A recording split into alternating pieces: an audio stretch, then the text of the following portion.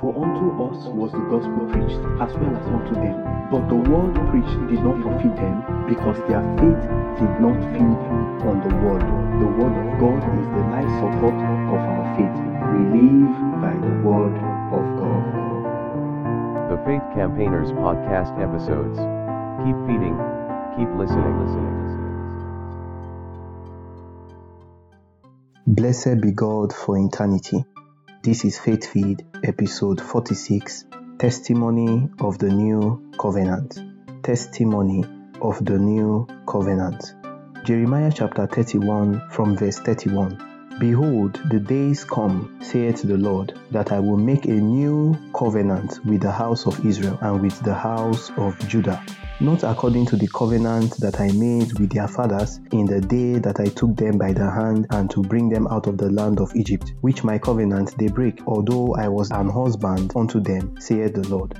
But this shall be the covenant that I will make with the house of Israel. After those days, saith the Lord, I will put my law in their inward parts, and write it in their hearts, and will be their God, and they shall be my people.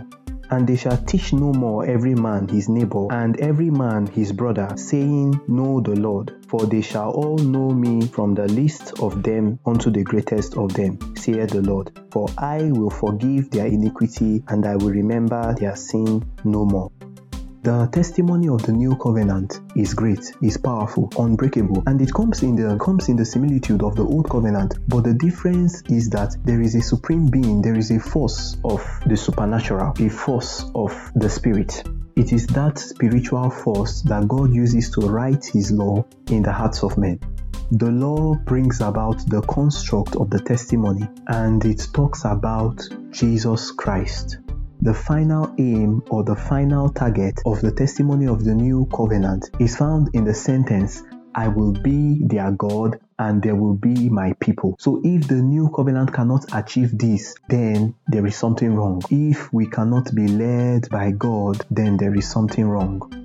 So we see where the Bible says that he will put his law in our hearts. We also see in Joel chapter 2 where he also says that he will pour out his spirit upon all flesh. So in other words, what backs the testimony of the new covenant is the Spirit of God.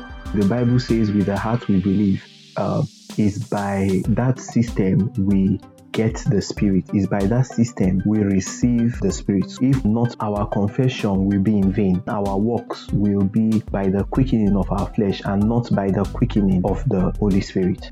2 Corinthians 3 verse 6. Who also had made us able ministers of the New Testament, not after the letter, but after the Spirit, but of the Spirit, for the letter killeth, but the Spirit giveth life.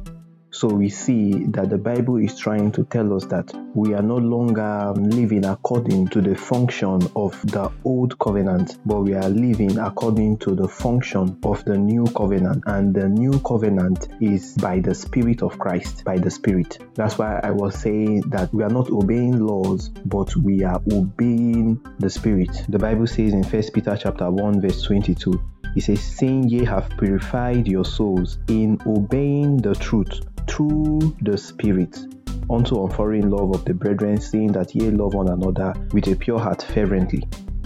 The testimony of the new covenant is that a man can have the free will to be closer to God. This means that one is not under compulsion, one is not under duress, one is not under a state of pressure to serve God, to work for God, to do the will of God. The benefits of the new covenant is brought about or is made manifest by the Spirit of Christ. And so we cannot say by his stripes we are healed without the Spirit. We can't say that he took our infirmity. We can't say that he became poor so that we will be rich if it's not by the Spirit, if it's not with the understanding of the Spirit. So as believers, the testimony of the new covenant, the testimony that we are meant to carry, is propelled by the Spirit. Your works, your confessions, your proclamations, your declaration, your works are only the secondary aspects of your faith. the secondary aspect of your faith, but your belief is the primary aspect of your faith. And you build that belief by obedience to the Spirit, like we read.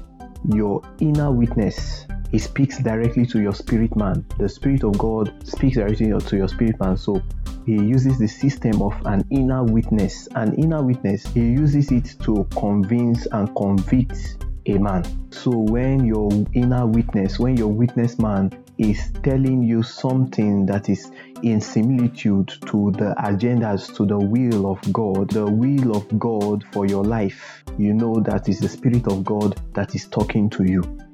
It is up to that man or that individual not to harden his heart, not to snare his conscience with hot iron, not to bring himself to a place where he cannot align with the Spirit of God.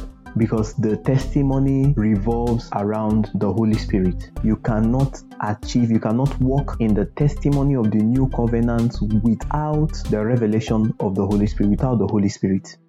So this means that if we are able to synchronize, if we are able to walk in the understanding of the Spirit, the Bible says in Galatians chapter 5, verse 25, that if we live in the Spirit, let us also walk in the Spirit. So it's a function of yielding to the Spirit. I remain the faith campaigner of Christ. Be God fidens. Blessed be God for eternity. Key in.